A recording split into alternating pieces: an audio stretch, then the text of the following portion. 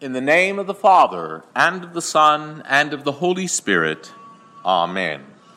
We continue our Advent sermon series, The Prophets Have Foretold It, looking at amazing Old Testament prophecies of the Messiah's birth, including the mysterious prophecy in today's Old Testament reading, given 1,500 years before his birth. The oracle of Balaam, son of Beor, the oracle of one whose eyes see clearly, the oracle of one who hears the words of God, who has knowledge from the Most High, who sees a vision from the Almighty, who falls prostrate, and whose eyes are opened. I see him, but not now. I behold him, but not near. A star shall come out of Jacob, a scepter shall rise out of Israel. You may remember the strange circumstances surrounding this prophecy recounted in today's Old Testament reading. The Israelites have finished their 40 years of wandering in the wilderness. Now they are encamped in the land of Moab, east of the Jordan River, preparing finally to cross over into the promised land.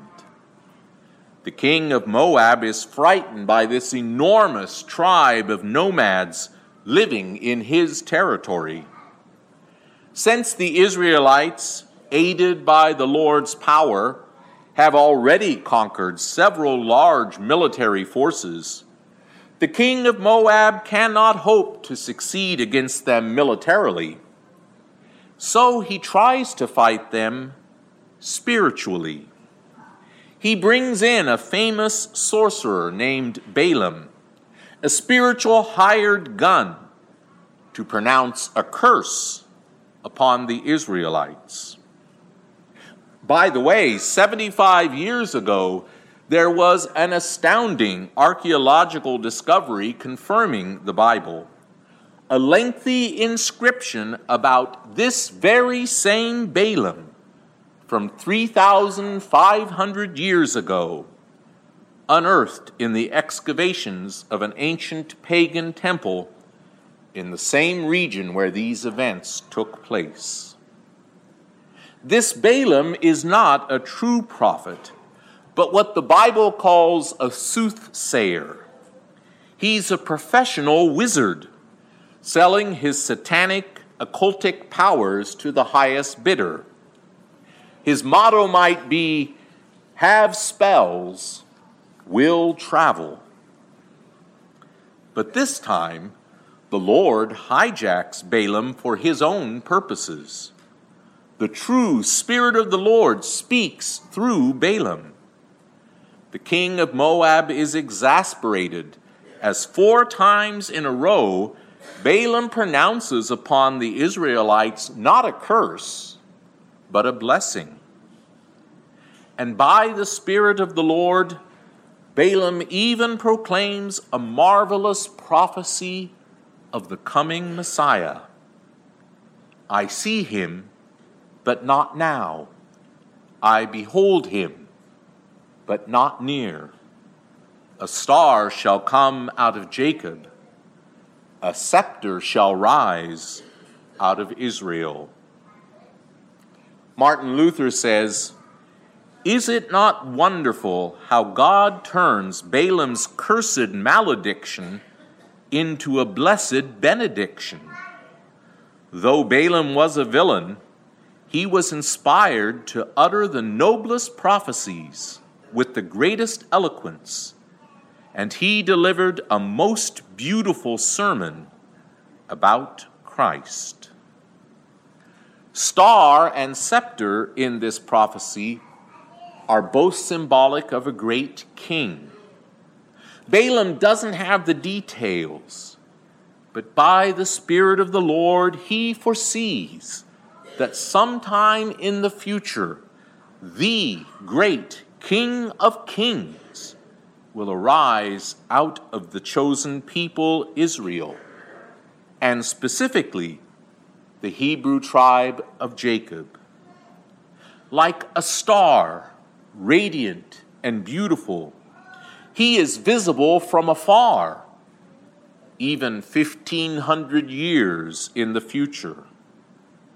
Like a scepter, majestic and powerful, he will come into our world to defeat forever the great enemies of all humanity, sin, death, and the devil.